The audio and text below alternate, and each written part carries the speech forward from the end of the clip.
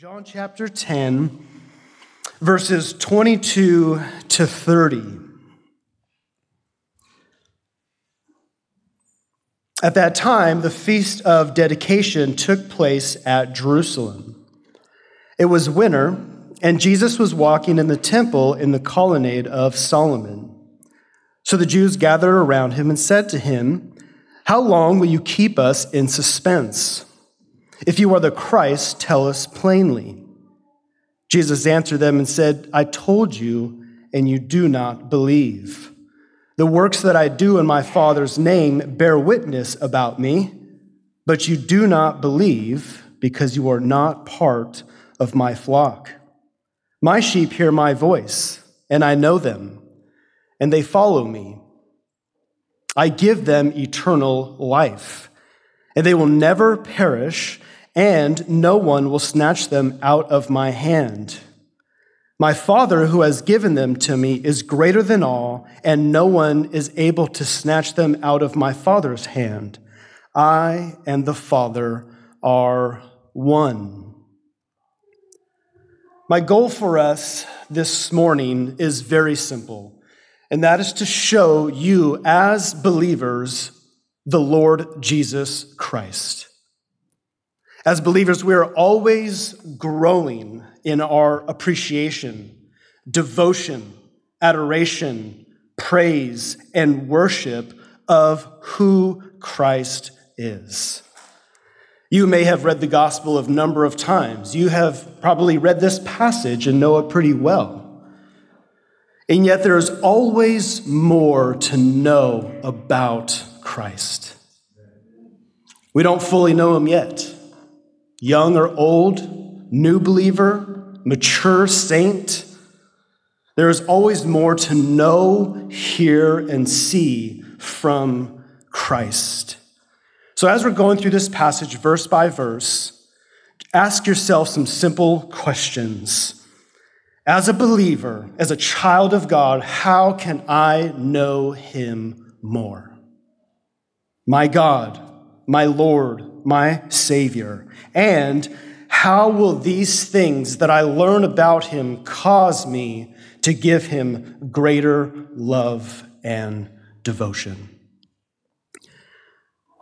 Now, I just want to step back and just kind of set the context as to where we're at. We're jumping right here in the middle of John's gospel and right in the middle of chapter 10. And there's a lot going on.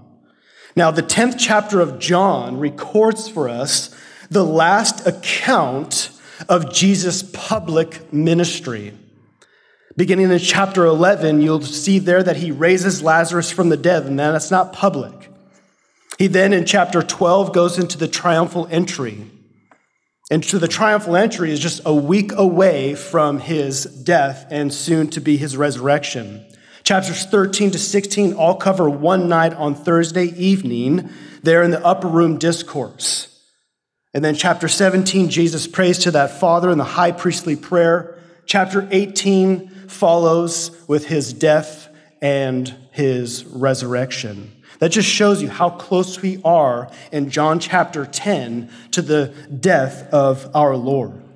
Chapter 10 is very important because the Apostle John is making sure that his readers of his gospel are crystal clear in the terms of the claims of Christ, what he said and what he did in public for all eyes to see. John states the purpose of his gospel in chapter 20 and verse 30 and 31. You don't have to turn there, but he says, "Now Jesus did many other signs in the presence of the disciples, which are not written in this book. But these are written so that you may believe that Jesus is the Christ, the Son of God, and that by believing you may have life in his name." That's the purpose that John wrote this gospel. And so the Apostle John is piling up more and more evidence so that the readers of his gospel will believe in the person and work of Jesus Christ and coming to faith in him. And so it is unmistakable to anybody to what the claims of Christ really were. It is the Holy Spirit who inspired the writers of the New Testament, who inspired John, the apostle, to write down these claims. And the third person of the Trinity, the Holy Spirit, knows very, very well that there will always be confusion surrounding the person, work, and claims of Jesus Christ. Sinners are always going to try and bring doubt, speculation, conjecture, suspicion, rejection, and plain old unbelief when it comes to the claims and person and work of Christ, all that he said and all that he did. And I love the clarity that John writes when he records what he saw from the life of our Lord. And you ask, what were some of those claims? Well, you can read the entirety of John's gospel, and there's a ton of them, and I won't go through all of them. But just one right there in chapter 10 and verse 30. He says, I and the Father are one. That's a claim. Now, if that's hard for you to wrap your brain around, that Christ is one with the Father, well, look at the Jews' response in verse 31. The Jews picked up stones again to stone him. Jesus answered them and said, I have shown you many good works from the Father. For which of them are you going to stone me? The Jews answered him and said, it is not for a good work that we are going to stone you, but for blasphemy, because you, being a man, make yourself God. This is the third time in John's gospel where the Jews attempt to stone Jesus for his assertion that he was one with the Father. Even before chapter 10, in chapter 8, you don't have to turn there, I'll read it for you. But in chapter 8, the Jews were claiming to be the children of Abraham. And Jesus was proving to them that they're liars. And in chapter 8 and verse 56, he said to the Jews, Abraham rejoiced that he would see my day. He saw it and was glad. So the Jews said to him, you are not yet 50 years old, and have you seen Abraham? Jesus said to them, truly, truly, I say to you, before Abraham was, I am. Jesus places himself there with Abraham and even before Abraham. So either Jesus is really old or he's eternal. And even then, in verse 59 of chapter 8, the Jews picked up stones again to throw at him. Why stones? Well, Leviticus chapter 24 and verse 16, God commanded Israel to stone to death anybody who blasphemes the name of God. The Jews heard his words, heard his claims, and they knew exactly what he was saying. There was no Jehovah's Witnesses or Mormons in the crowds to try and mishandle what Jesus was claiming. Everybody that heard what Jesus claimed knew exactly what he was saying. There was no confusion. And that's the summation of John's gospel. It's to make clear the claims of Jesus to be God, to possess the very nature of God, and that he could legitimately be called the Son of God, the one who bears the same nature as God. And he proved all of it by his works. He didn't just claim it, he proved it over and over and over again, so that anyone who had ears to hear and eyes to see could be easily convinced to who he was. But not everybody was easily convinced, were they? In John chapter 10, we have the last account, the last conversation between Jesus in the public over his claims. And yet again, it is met with unbelief. Now, beginning in verse 22, I'm just going to have 2 points for you, real simple. Verses 22 to 24 is the confrontation between Jesus and the Jews, the confrontation. And in verses 25 to 30, we have the claim. Jesus speaks and he claims what he claims. Now,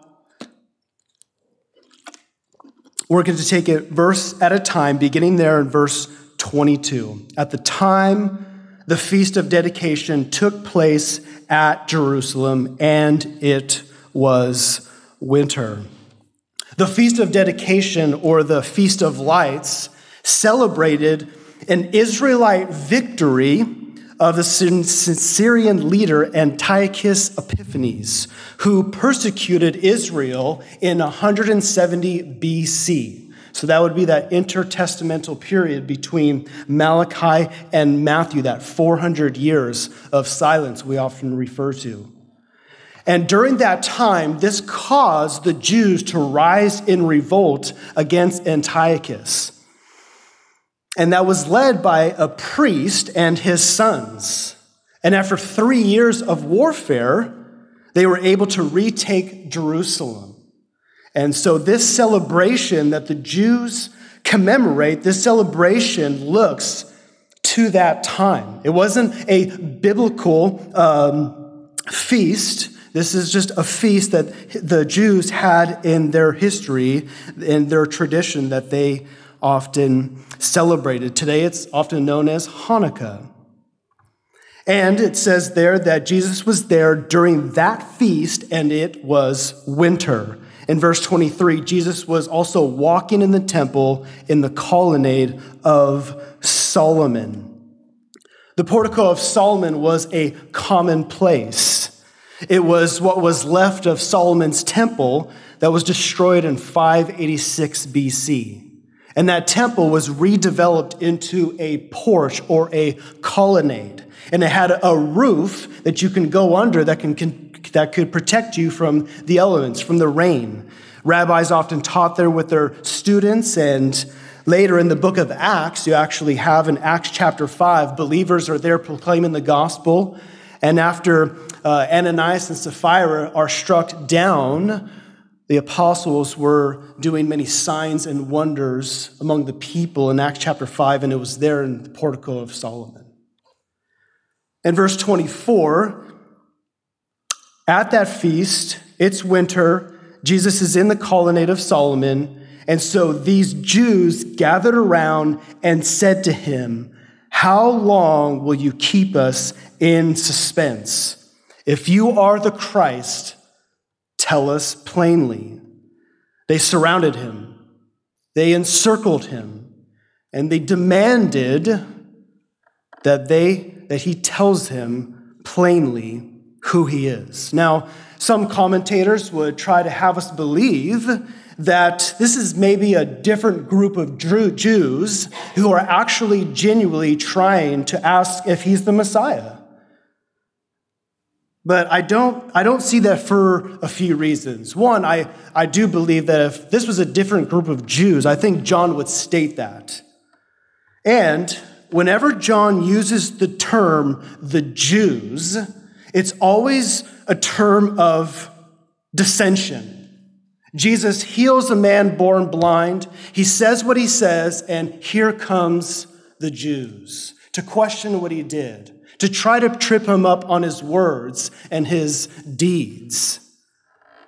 And John also shows us what was on the hearts of these Jews every time they're interacting with Jesus. You don't have to turn there, but in John chapter 5, I'm sure you know it well, in that account, Jesus heals a man on the Sabbath, breaking their Sabbath traditions. And in John chapter 5 and verse 17, John says, Jesus answered them saying this to the Jews, "My Father is working until now, and I am working also." Verse 18, this was why the Jews were seeking all the more to kill him, Because not only was he breaking the Sabbath, but he was calling God his own Father, making himself equal with God. From that moment on, murder was on the heart of the Jews as soon as Christ made himself out to be God. And nothing has changed. From that moment on, the claims of Christ only intensified from there on out. They even became more frequent from John chapter 5 on throughout his public ministry.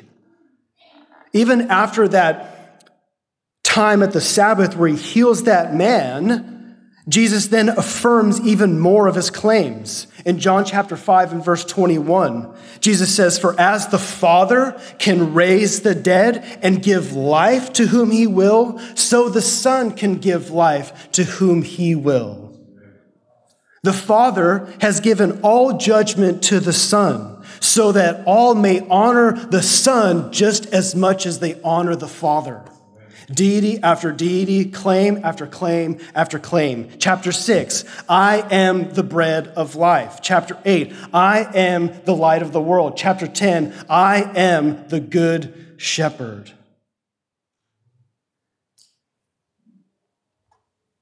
And there in chapter 10 and verse 31, we're not going to go over these verses, but there after Jesus claims what he claims, that he's one with the Father, the Jews picked up stones, what? Again, showing us that they've done this before. And they're hearing the same things from Jesus, and they have the same exact response.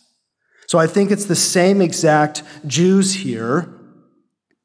And I don't believe that this is an honest attempt to gather information to Jesus, from Jesus. It's just another attempt to trap him in his own words with the motive to be rid of him. They want to shut him down. Jesus showed us early on in his ministry in John chapter 3 and verse 19, you know this well, that light has come into the world, and people love the darkness rather than the light because their works are evil. Jesus has for 3 years now exposed the works of the Jews for the wickedness that it was, and they want to shut him down for that. Just a side note. Whenever you see in John's gospel, the Jews, it's always to show that term when the Jews come and they show their scorn, unbelief, and rejection of Christ. And we may make this mistake and think, oh, those Jews, again, just rejecting Christ, rejecting Christ, rejecting Christ. And it's true. But that is heartbreaking to Christ every single time those Jews come to reject him over and over again. He's not having fun here. John chapter 1, Christ came into the world to his own people, and his own people received him not. The nation of Israel is rejecting its Messiah, its one and only Messiah, its one and only Savior, and Christ felt the weight of that rejection like nobody else.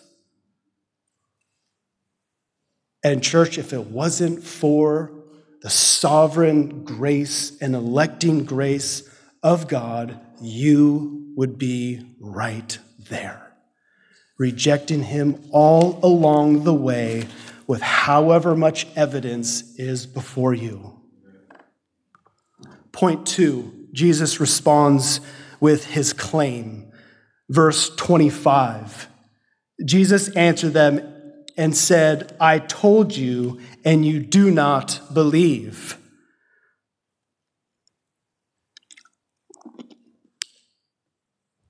The problem of unbelief is not a lack of information. The problem of unbelief is not a lack of truth, but rather of spiritual blindness. The Jews lacked repentance and faith, which are given as gifts from above. Even if Jesus succumbed to their questioning and answered the way that they wanted to, they still wouldn't believe because the information of who he was wasn't the issue for them. In verse 25, he says, I've told you, and you do not believe. And the works that I do in my Father's name also bear witness about me. Not only have I already told you plainly who I am, the works that I have also done over and over again prove who I am. You would think, wouldn't his miracles prove the authenticity of his claims? I mean, surely, right after Jesus just heals a very well-known man who's born blind, he heals him and he sees for the very first time, it would cause them to react the same way that Nicodemus did. For no one can do these signs unless God is with him. But they didn't have that response. So how do you explain the miracles of Jesus away? Matthew in his gospel tells us what the Jews believed about the miracles of Christ.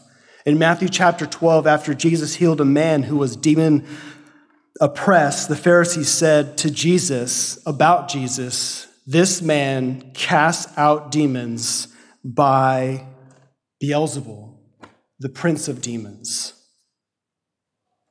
They believed that what Jesus did, what he did by the power of Satan. They never tried to explain away the miracles. They couldn't do it. It was completely obvious. They have to result to another conclusion.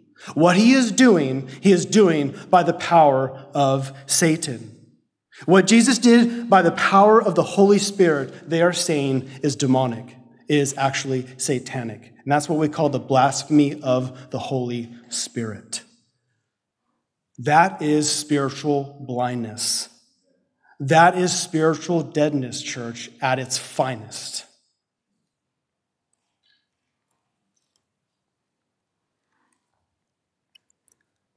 So what's the problem? He has claimed what he claimed. He has the Father's name. He is bearing witness about me. He is doing these works. And verse 26, and you still do not believe. What's the problem? There in verse 26, you are not part of my flock.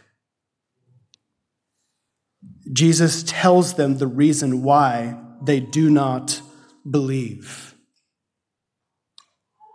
This is nothing new in John's gospel. He's already said the same truth in a different way. Turn over to John chapter 8. I want you to see this one.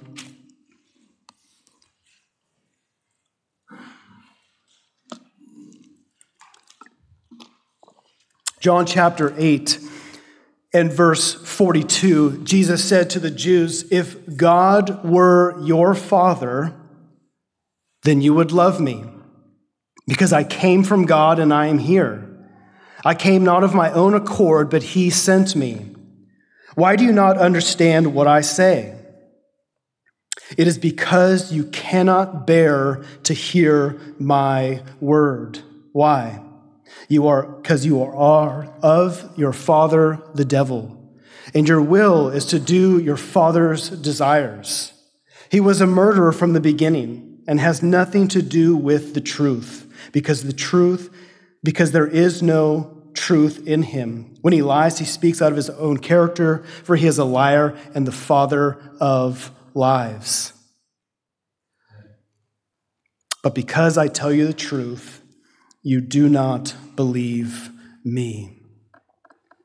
If God were your father, if you were children of Abraham the way you are claiming, and if you knew him, you would love me. And you would accept my words. Verse 27, go back to John chapter 10. You don't believe me because you are not part of my flock. But my sheep hear my voice. My sheep don't come and demand these pressing questions on who I am. My sheep know me, and I know them, and they hear my voice. My sheep hear my call. They hear my invitation to repent. They hear me and they believe me without hesitation or without any objection. Back in chapter 10 and verse 4, you don't have to turn there. I know you know it well. When Jesus is proclaiming himself to be the good shepherd, and he is showing the illustration of the shepherd and sheep relationship, he says about the sheep that they follow him in verse 4, for they know his voice. Verse 5, a stranger they will not follow, but they will flee from him, for they do not know the voice of strangers. Philip Keller, in his book, A Shepherd Looks at the Good Shepherd and His Sheep, writes this, that the relationship which rapidly develops between a shepherd and the sheep under his care is to a definite degree dependent upon the use of the shepherd's voice. Now follow me. Sheep quickly become accustomed to their owner's particular voice. They are acquainted with its unique tone. They know its peculiar sounds and inflections. They can distinguish it from that of any other person. If a stranger should come among the sheep, they would not recognize nor respond to his voice in the same way they would to that of their own shepherd. Even if the visitor should use the same words and phrases as that of their rightful owner, they would not react in the same way.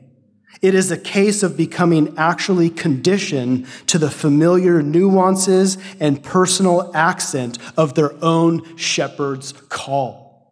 That's the picture that Jesus is drawing between him as the shepherd and his sheep. They know him and they know nobody else. They hear his voice and they don't know any other voice. They follow him and they follow nobody else.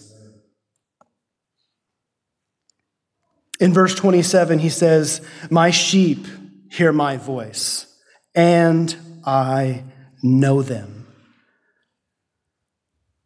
What does he mean he knows them? Well, Christ knows everybody, but there's a different kind of knowing. Psalm chapter 1 and verse 6, for the Lord knows the way of the righteous. He knows everything, but there is a personal intimacy and involvement that God has with his righteous ones.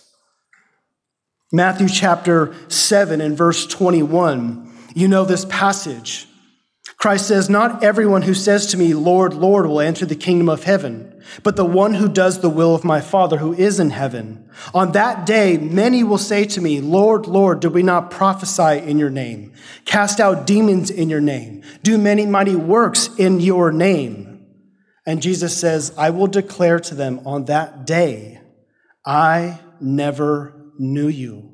Depart from me, you workers of lawlessness. On that day, Jesus knows exactly who those people are and what they're claiming to be. It's literally, Jesus is saying, I have never known you in the way that you are claiming to know me. I've never had a relationship with you whatsoever.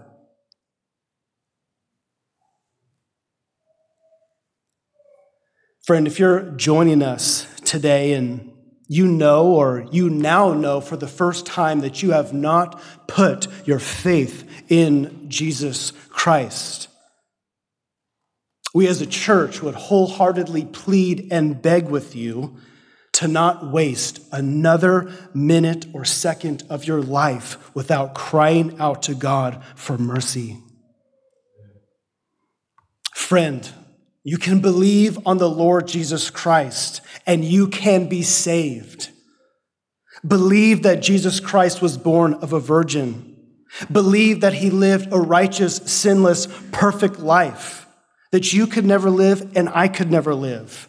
Believe that he died in the place of sinners like you and me.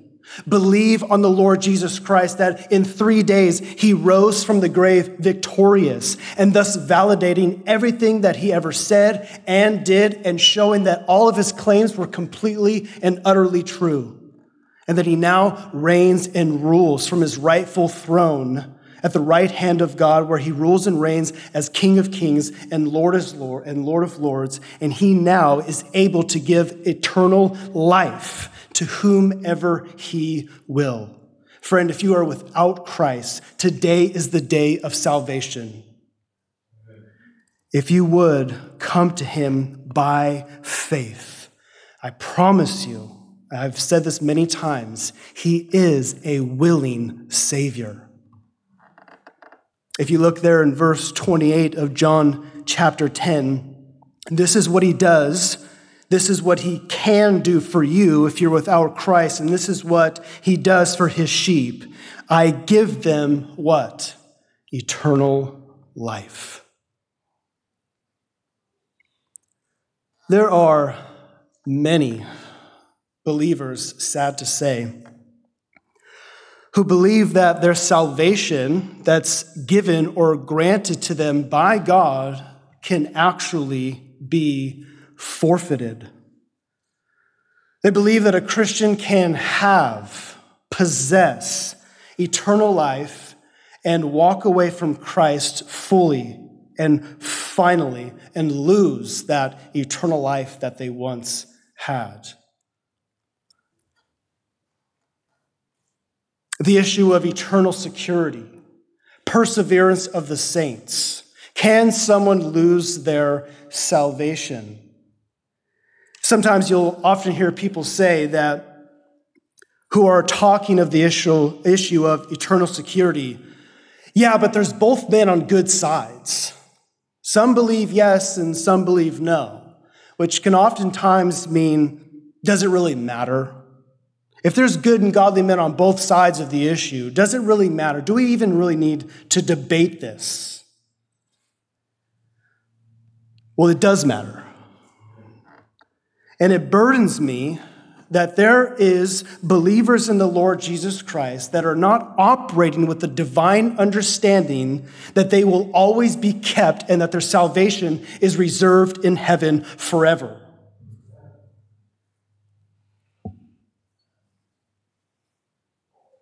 There are those who are our brothers and sisters in Christ, and I love them dearly, but they do not believe in the sovereignty of God and salvation, that he comes and chooses his people, saves them from their sin, and completes their salvation from start to finish. This passage in John chapter 10 is one of, if not the clearest portions of Scripture that teach eternal security. That if you have salvation, it can never be thwarted. Look at verse 28. He says about his sheep, I give them eternal life, and they will never perish, and no one will snatch them out of my hand. That is so airtight and absolute that there is just no escaping the reality of the chain there of the Godhead's sovereign purpose and divine intention. There is nowhere to go right there. The entire sheep shepherd illustration is to show that this good shepherd lays down his life for the sheep, and he is such a good shepherd that he will never lose one of them in his care. John chapter 6 and verse 39, Jesus said that this is the will of him who sent me here, that of all of those that he has given to me, I should lose nothing, but raise it up on the last day. To insist that a true Christian can somehow be lost or forfeit their own eternal life, listen, is to defame the very character of the Good Shepherd. It would make the Lord Jesus an incompetent shepherd for him to lose any one of his sheep. To say that he would lose any one of those that the Father has given into his care, we would have to conclude that Jesus failed in some way. Even if you give believers the free will to move away or leave salvation, you would still have to say that Jesus failed in some way. I'm just not willing to do that.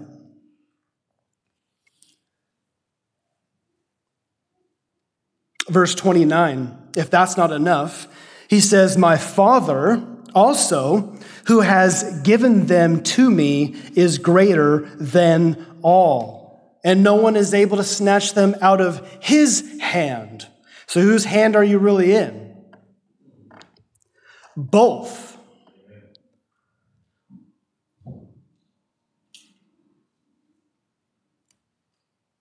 Is this not the point of what we see in Romans chapter 8 and verse 38, where Paul says, for I am sure that neither death, nor life, nor angels, nor rulers, fallen angels, demons, nor things present, nor things to come, nor powers, nor height, nor depth, nor anything else in all of creation will ever be able to separate us from the love of God which is in Christ Jesus. That includes yourself.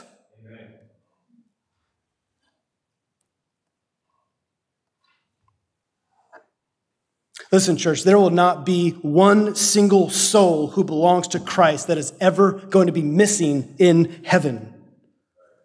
There will not be one vacant room in the Father's house. There will not be one unused crown in heaven. Sam Storms, in his book, A Defense of the Perseverance of the Saints, says this: the basis for our security and salvation is not ultimately our righteousness or obedience, but on God's promise, God's power, and most of all, God's passionate love for us in Christ. God is committed to preserving us in faith. For if we were to stumble so as to fully and finally fall away, God stands to lose more than we do.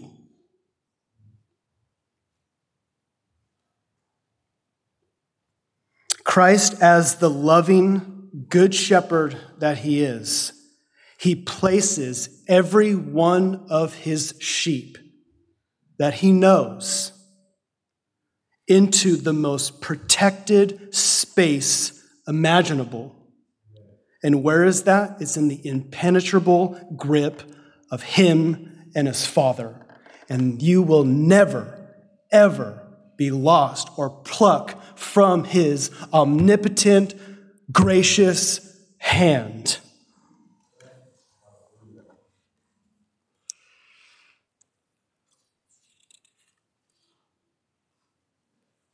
One author writes, our salvation is certain because it is in the hand of God.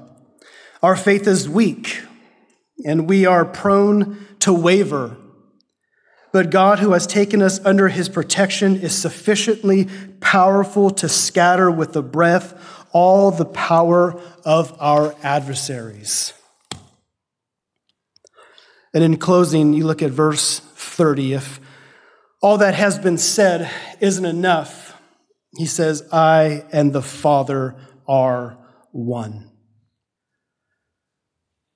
Jesus actually did answer the question of the Jews. He actually gave them way more than what they asked for.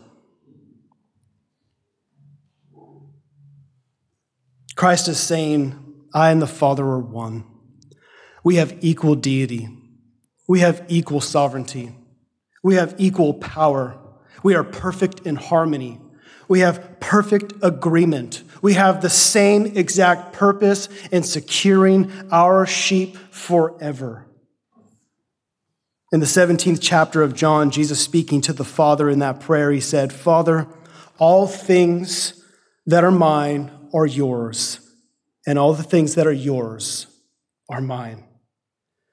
All the sheep, church, that belong to the Father belong to the Son.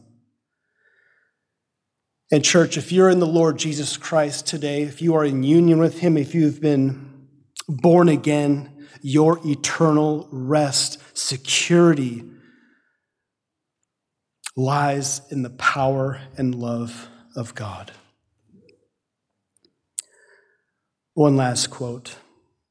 When Charles Spurgeon came to faith and he had heard of God's preserving or protecting grace, he said that it was a bait for my soul that I found irresistible. That if I once committed my life to Christ, I knew that he would save and keep me forever. I would say that was maybe the fuel or the fire that lit Charles Spurgeon's ministry. Amen? Let's pray.